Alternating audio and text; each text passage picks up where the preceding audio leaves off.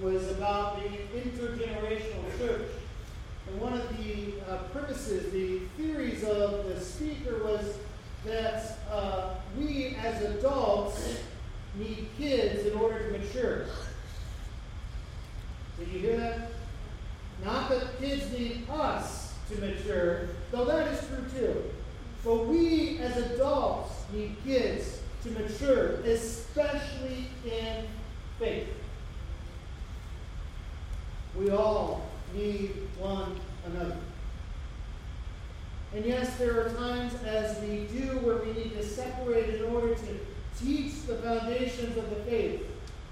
But there are times when we all must be together. And the church is a church of all ages. And we need our kids to help lead us in the essentials of the church. Whether that's, helping with Wednesday night ministry, not just a side part, but they hack a lot of the salads, and so you get Miss Joyce and you get 5 kids, and you never know who's going to say what or do what. In fact, Eliana was doing something, and I went to tell her to do something else, and Miss Joyce said, "No, I told her to get up there." Okay, I'm still not quite sure what in the world's going on, but they were. And they enjoyed it. And also in ways of leading us in worship. They may not always realize the words they're singing. But we don't always realize the words we're singing. And so we start to open our eyes to see what is there. We need kids to lead us in prayer. Because sometimes we think, I can't pray like fill in the blank. Pastor Ken. You can't pray like Pastor Ken. That's okay. There's only one Pastor Ken, right? Pastor Ken McDonald. Say that. And a lot of people, and I'm sure the other pastors here have experienced this, where someone will say, "Here, you ought to pray because you have more of a direct line to God." I've heard that. And I thought, man, if you're putting me as a direct line to God, you're in sore shape. Spiritually. I've never had a kid actually say that to me. You realize that? They kind of just, okay. They go. We need those reminders. We need eyes to see. And I realize that's a pretty simple statement, right? Pretty no-brainer, right, Daniel? We need eyes to see. Yet, let me ask you, how well are you seeing these days? See, kids typically don't have too much trouble seeing, unfortunately, or fortunately. They see everything. And they see literally everything one is doing or not doing in life. They notice with this curiosity on things. How well are you seeing? We need eyes to see. Scripture is filled with these kind of statements. We read in the Psalms and in the Old Testament that they will be ever seeing but never really perceiving. Jesus taught in parables so people would see, but yet people miss the point. The reality is we do not always see well. There's many reasons why we don't see well. Like some of you have glasses to help you see. Some of you have lenses to help you see. Some of that is natural. Some of that is due to disease. Some of that is multi-factor, where we don't quite get it. And as we come to our text this morning, I think we need to realize the same thing is true in trying to see Jesus. There are many factors on why we do not see him as he is. Where we miss it, where our eyes have been clouded in some way, shape, and form. Where we need to have an eye exam this morning. So that you can say, I see well. I see the Lord. And in truth, truths of Scripture. So as we get started this morning, we read in Luke 24 that on the first day of the week, now that same day, verse 13, 2 disciples were going to a village called Emmaus, about 7 miles or so from Jerusalem. They were talking with each other about everything that had happened. As they talked and discussed these things with each other, Jesus came up and walked along with them, but they were kept from recognizing him. Their eyesight wasn't there. We're going to get into what I think that one is, but I want to say some other reasons why we do not see clearly. We do not see because we are not challenged. Challenged in our beliefs. Challenged in new information. We live sometimes, and in our world it is very easy to live in what they call an echo chamber, where everything you say just comes back to you. And it's the same thing, just delayed a little bit. This is one of the reasons I try to watch much, but I try to read news and current events from every stripe of life. It's really interesting how I can read the same stuff 5 different ways and still think I've missed something. You know, each one has a little bit. And sometimes if we just, why do I do that? Because I want to be challenged to make sure I'm seeing clearly. Not that I agree with all of them, or any of them. But I want to be challenged with things. It's one of the reasons that I still sit under the teaching of Ron Clutter on Wednesdays. He challenges us to think a little differently. Or maybe I still keep my same beliefs as I always have, but he challenges it, are we sure? Not because he's trying to dismantle, but he wants us to grasp our faith. Some of you have been Christians for many, many years, but you've not recently been challenged in your faith. How will you see? How can you see well if it's never been challenged? To some extent, these disciples, they're getting ready to be challenged in their faith. They're walking, and Jesus comes up to them, and he asks the question, what are you discussing?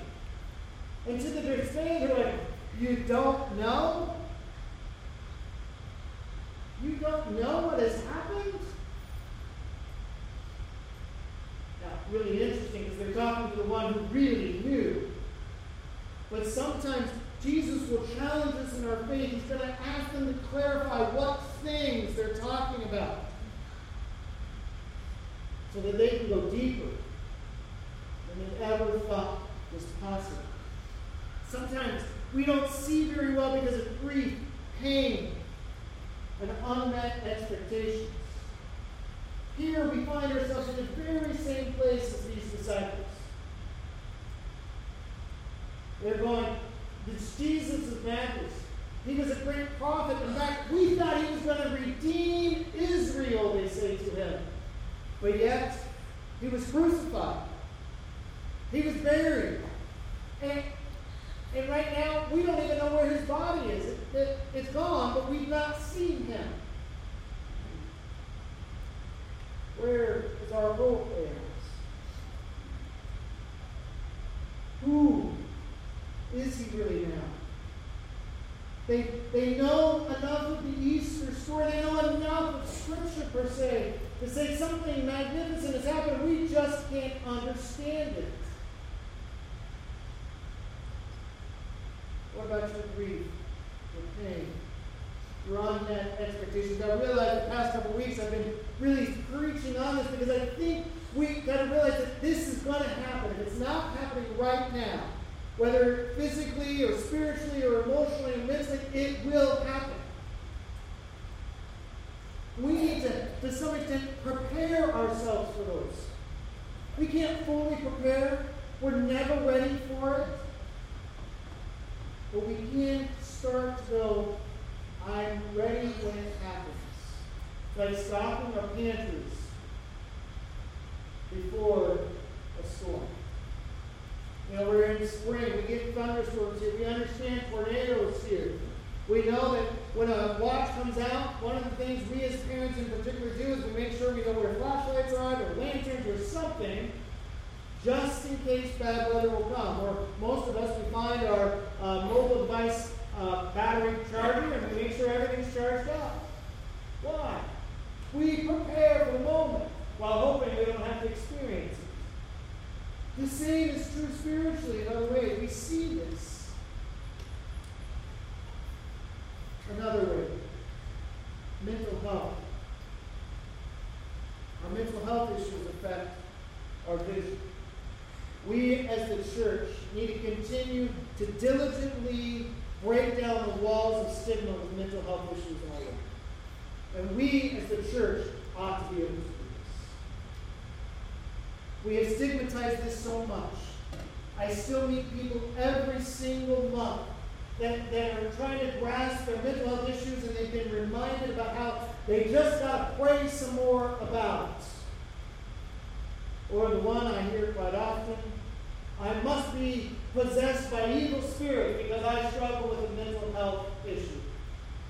Friends, we got to stop. And we got to stop it today. We should have stopped it yesterday, but didn't.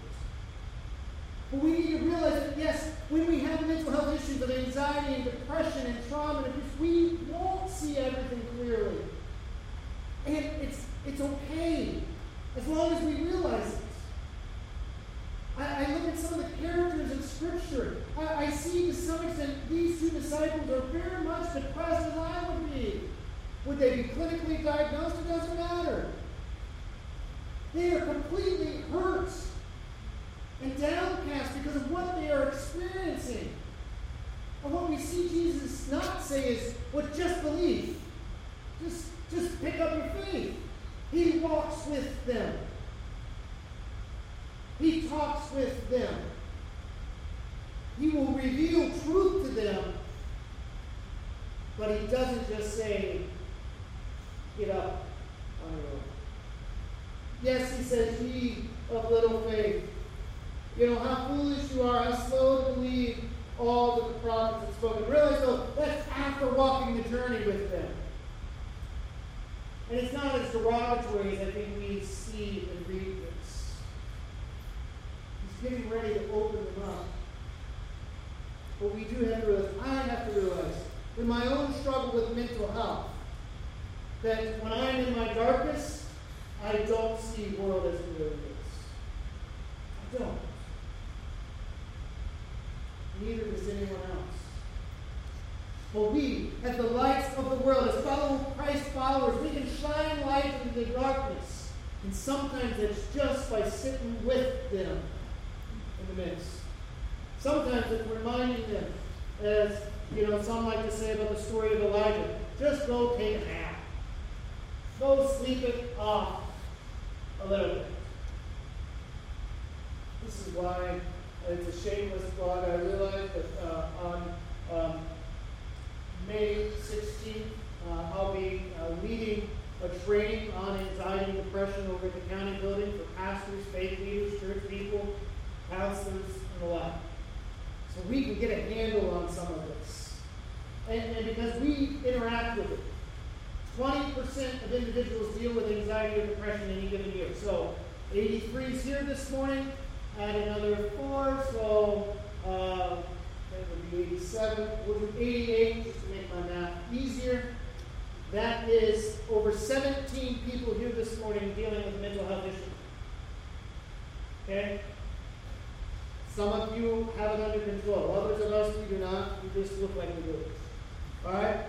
Chances are you're running into someone every time you come to church that struggles with something mentally.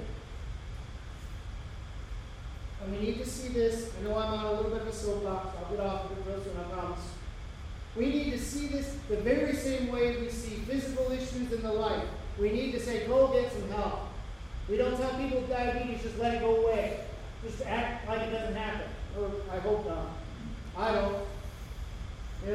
We don't just tell Barb, if you would just pray about your knees some more, that pain will go away. You won't need surgery. If I ever said that to her, y'all just need to kick me out. All right? What do we say? Go get it checked out.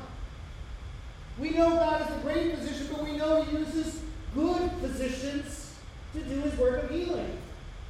I say this many of times to people I work with, both those of you in our church and those outside, especially if they're people of faith. We know that Jesus is the wonderful counselor, but He uses some good counselors to be about the work of healing at home. There is nothing wrong with dialing up a counselor saying, I need help. Actually, that's sometimes the best thing you can do. There's nothing wrong with taking a medication for a mental health issue so you can see clearly. Because then you can work on the healing the Lord has. I will move on. We can be blinded by our unbelief. Spiritually, we can be blinded. We know that to be true from the words of Paul in 2 Corinthians, but he says the God of this age has blinded the minds of unbelievers so that they cannot see the light of the gospel that displays the glory of Christ, who is the image of God. We know this to be true. That's why we pray that the Lord would show up. We pray for unsaved people because they are blinded by nature to the gospel. That's why we cannot take for granted. Now, I think that's not the kind of blinding these two had. They were followers of Jesus. They had heard enough of the gospel. But I believe that we as followers of Christ can also be spiritually blinded by many of things. I think what is also going on here is these disciples, by God, He's kind of kept them in the dark for a little bit on who He is, so that He can take them deeper than they ever anticipated they could go. That sounds strange, doesn't it? Why would God blind people to the fact He's walking right with them? I think, in my own blurriness, it's because if we really realized Jesus was always walking beside us, we wouldn't let Him teach Him the things He wants us to learn. Because we would think we had it together. We would stop questioning. We would just continue to go on like, yeah, Jesus is right here. He's like, I want to do something. Oh, let's just enjoy the scenery. Jesus had a mission here. And if they knew exactly who He was, we do not get this story in a lot of regards. Are we willing to wait on the Lord, realizing His timing is the best timing when we need to understand things? Sometimes I think we just settle for what we have. This is why the writers of Hebrews said you ought to move on from the elementary teachings of Scripture. We must move on. But as we continue and as we get back into our text, what I see, notice again and again, as Jesus is going through them. He explains, He walks with them, however many miles this was. I know our translation says 7 miles. It could have been more than that. We don't know where this city was. Okay? We just know Jesus is walking with them, and that reminds us that Jesus steps into our blurriness. Whatever is causing you not to see, Jesus can step into that, and He will walk with you in that. See, the beauty of what we see here is Jesus didn't ask them to get it all right before He showed up. He knew they were blurry. He knew what they were talking about. He knew they weren't seeing Him. Do you have some questions that only Jesus can answer? Do you just have questions? You wonder what is going on? Have you thought, maybe I don't have this all figured out yet? Oh, man, I don't have this figured out yet. You know? I still read and wonder, what are you really saying here? And I think it's in those moments of the blurriness that I think Jesus says, hey, I want to step in and guide you here. Because He will guide us. He won't leave us in our blurriness if we really are open to it. He will guide us. And we see that He guides these two disciples.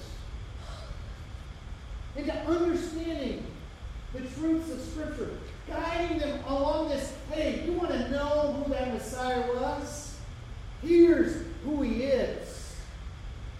Here's why he has glory now, because of what he suffered and went through. But Jesus will guide us. And then as we go on, we read these words, and I love them in a lot of ways. Verse 28. As they approached the village to which they were going, Jesus continued on as if he was going further. But they urged him strongly, "Stay with us, for it is nearly evening. The day is almost over." So he went in to stay with them. I find that interesting because I think Jesus, as Jesus always does, knew what he was really wanting to have done. But see, Jesus waits at times for the invitation from us in order to show up. Jesus will never force himself upon you. He will never abuse his power that way. Ever. But he's waiting for the invitation. There's much disputed verse as its true meaning. Revelation 3:20, where it says, "Here I stand at the door and knock." You know, anyone who will open, I will come in and be with them, and they with me. I think some of it is at least this door of salvation, but I think it's more than that because it's written to the church. Jesus is waiting. You know, if someone comes knock on my door, I've got two options, right? Well, I've got three. One, I can ignore it. All right? Those of you with video doorbells, it's great, isn't it? You see them coming and you can hide if you really want. Jordan, why are you laughing at your dad like that? Has he done that? He likes scaring people because he talks to them and they're like, "Oh, yeah." All right? You can ignore them. Two, you can answer the door, but you can just lower the screen or open it a little bit and have a great conversation and hope they leave. I've done both. We'll do both. Or thirdly, I can see them and say, "Hey, why don't you come in?" You know, I joke with many of you. And there's one rule, though, if you come into my house. Come into my house, but the house I live in. If you're wanting to see the house, make an appointment. If you're wanting to spend time with us, show up. But no, we live there. Okay? We have 3 kids. We try to make them pick up, don't we, boys? All right? You always pick up? No. All right? So if you're going to come into our house, please be gracious to how it may look. Okay? We live there. But if you're there to see me, it doesn't matter what my house looks like always. Okay? But if you want to see the prior saints, make an appointment, we'll have it ready for you. Alright? But if you want to spend time with us, you'll disregard the stuff. Okay? And if you can't disregard the stuff, you're probably not there to see us. Alright? So, but that's what I think what Jesus was waiting on. He was waiting on them to say, "Hey, why don't you stay with us?" And so he does. And it is that invitation that they share a meal, which was very common. This isn't an extraordinary meal. This isn't a reenactment of the Last Supper, though there's a lot of hints of what Jesus did there. But let's be honest, Jesus ate a lot with people. He had probably eaten with these 2 disciples before. They followed him. They may not have been part of the 11 or the 12, but they knew enough of him. They've been around him enough to know how he does things. And it is in this moment that Jesus reveals himself. It says here that when he was at the table with them, he took bread, he gave thanks, he broke it, and he began to give it to them. Then their eyes were opened and they recognized him. And as quickly as he is revealed, he disappears. Another sermon for another time on that. Or you can ask Ron Clutter, Pastor Paul, or Pastor Ken, they can tell you all about that. I'm certain, but, we don't understand lots of things. There was something about that act. Some believe they finally saw his hands when he gave them. I think there's something about the fact that when Jesus broke bread and he prayed and he did things, the character of who Jesus is just infiltrates all that is around. But Jesus will reveal himself. And so as we come to this time of communion in just a few short moments, how does Jesus reveal himself? in Scripture. You can't know Jesus without knowing His Word. Yes, you may have come into contact with Him. Yes, you may have a knowledge of Him. But if you do not read the Bible and do not read Scripture, you will fail to see who He really is. Which I also believe means you will fail to see who you really are. Because if you are in Christ, we are in Christ. And that is a magnificent thing. So do you read Scripture? And some of you are going, I don't know how to read Scripture. I get it. It's a hard thing sometimes to read Scripture. So those of you who are in person, you see on the bottom of your handout area, there's a book. It's a pretty standard book, Fee and Stewart. Those of you watching online, it's called How to Read the Bible for All It's Worth. Okay, it's been around for ages because it's been good for ages. Okay, and I encourage you to pick it up. There's a QR code on the screen, and some of you know how to use those. Some of you online, it should be in your bottom, I believe, left. No, I think right. No, all right? Left. Left? Okay. I knew I put it somewhere. All right? It's there. All right? You can take a picture of this. It'll link you up to our Study Gateway account as a church, free to you, that I pay for every month, so that you can have resources to study Scripture. Because I can't teach you all. So I think Jordan just did it. Right? You know, I saw you take a picture. I won't focus. All right. May not focus there. You know, your bulletin, you can do this. And there's different resources. So you can get into Scripture so you can have the Lord reveal Himself. There's Tuesday morning. There's Wednesday morning. There's Sunday morning, Sunday school. And some of you are like, none of that works. Let's get it grouped together. We got people who can do something. In fact, with the Study Gateway, as long as you can have internet access, you can have someone else lead you and a couple others through. You know? These are some good stuff. Will I read everything that's on there? No. But sometimes I need to be challenged. So I don't just keep hearing everything I've always believed and stunt my own growth. Jesus reveals Himself in Scripture. But He does more than just that. Jesus will reveal Himself in experiences and traditions and rituals. We claim to be a non-liturgical church. Some of you don't even know what liturgical means. It means basically the rhythm of church as kind of prescribed over the years. That's a really simplified and not in-depth enough answer to that question. Liturgical churches have scripture readings for each week, kind of prescribed for them. They have other things, and it's a very beautiful thing. We like to claim we are non-liturgical. We have traditions, do we not? In fact, those of you who've been around here at least for the past 6 years, you could probably, like clockwork, set your watch to know exactly when we're going to pray, to know exactly when that message is going to start, and about when I'm going to stop. You know that we get up, we do announcements, we sing 3 songs, we have a word of prayer, we dismiss kids right before that, we have a message, and then we sing another song. And if that doesn't happen, you're like, whoa, FYI, next week's going to be different, just so you know. All right? And I'm intentional. We try to do it all within an hour and 15 minutes. All right? So that you can be out of the way for lunch. Okay? Maybe you beat the Lutherans and the Methodists, depending on things. All right? With that, we have traditions and rituals. We know that. And though we differ than our liturgical brothers and sisters when it comes to this table, we don't believe something special and magical and deeply spiritual happens. But let us also not forget that Christ uses very simple, ordinary, non-deep things to proclaim His presence.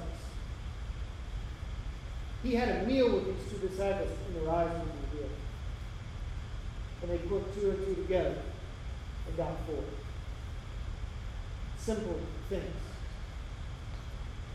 Yes, I believe Christ reveals Himself in Scripture fully. We have to go there. But we can't just read Scripture and think that's going to be the end. Christ wants to do way more than just show up in a Bible study.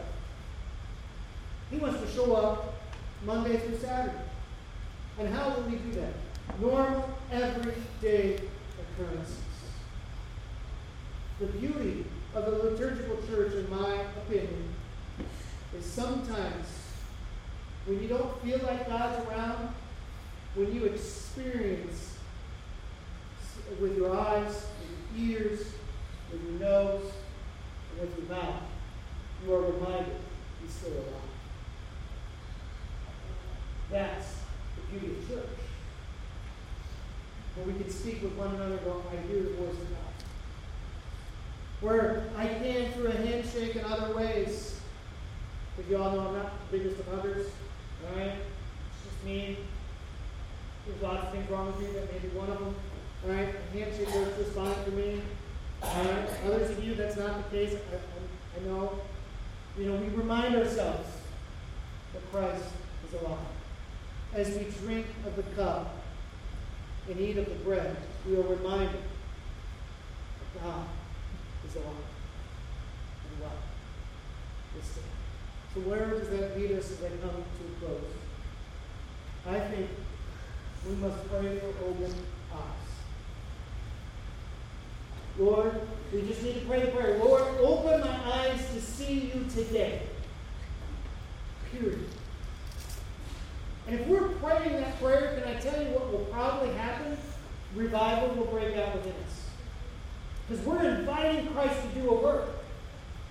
And I think He will do that work. What if we prayed the prayer every single day? Lord, open my eyes to see who you are today. Then I think we will have a time when we will say words very similar to these disciples. Were not our hearts burning within us while He talked with us on the road and opened the Scriptures to us? Your heart will burn in a very supernatural way. Scales of the eyes will fall off, and we will see Christ as He is. So as those who are helping to serve communion, as you come this way, I invite you to this table. Those of you who are at home, I hope you have some kind of elements, whatever those may be. But we come. We come, and here we believe this table is open to all and any who confess Jesus as Lord. I don't care if this is your first time here or your 1,000,001 time here. Do you know Jesus as Lord? This table is for you. I hope that you will open your eyes to see who Christ is this day. So let us pray over the elements. Shall we pray? Our Father, we come before you, before your table.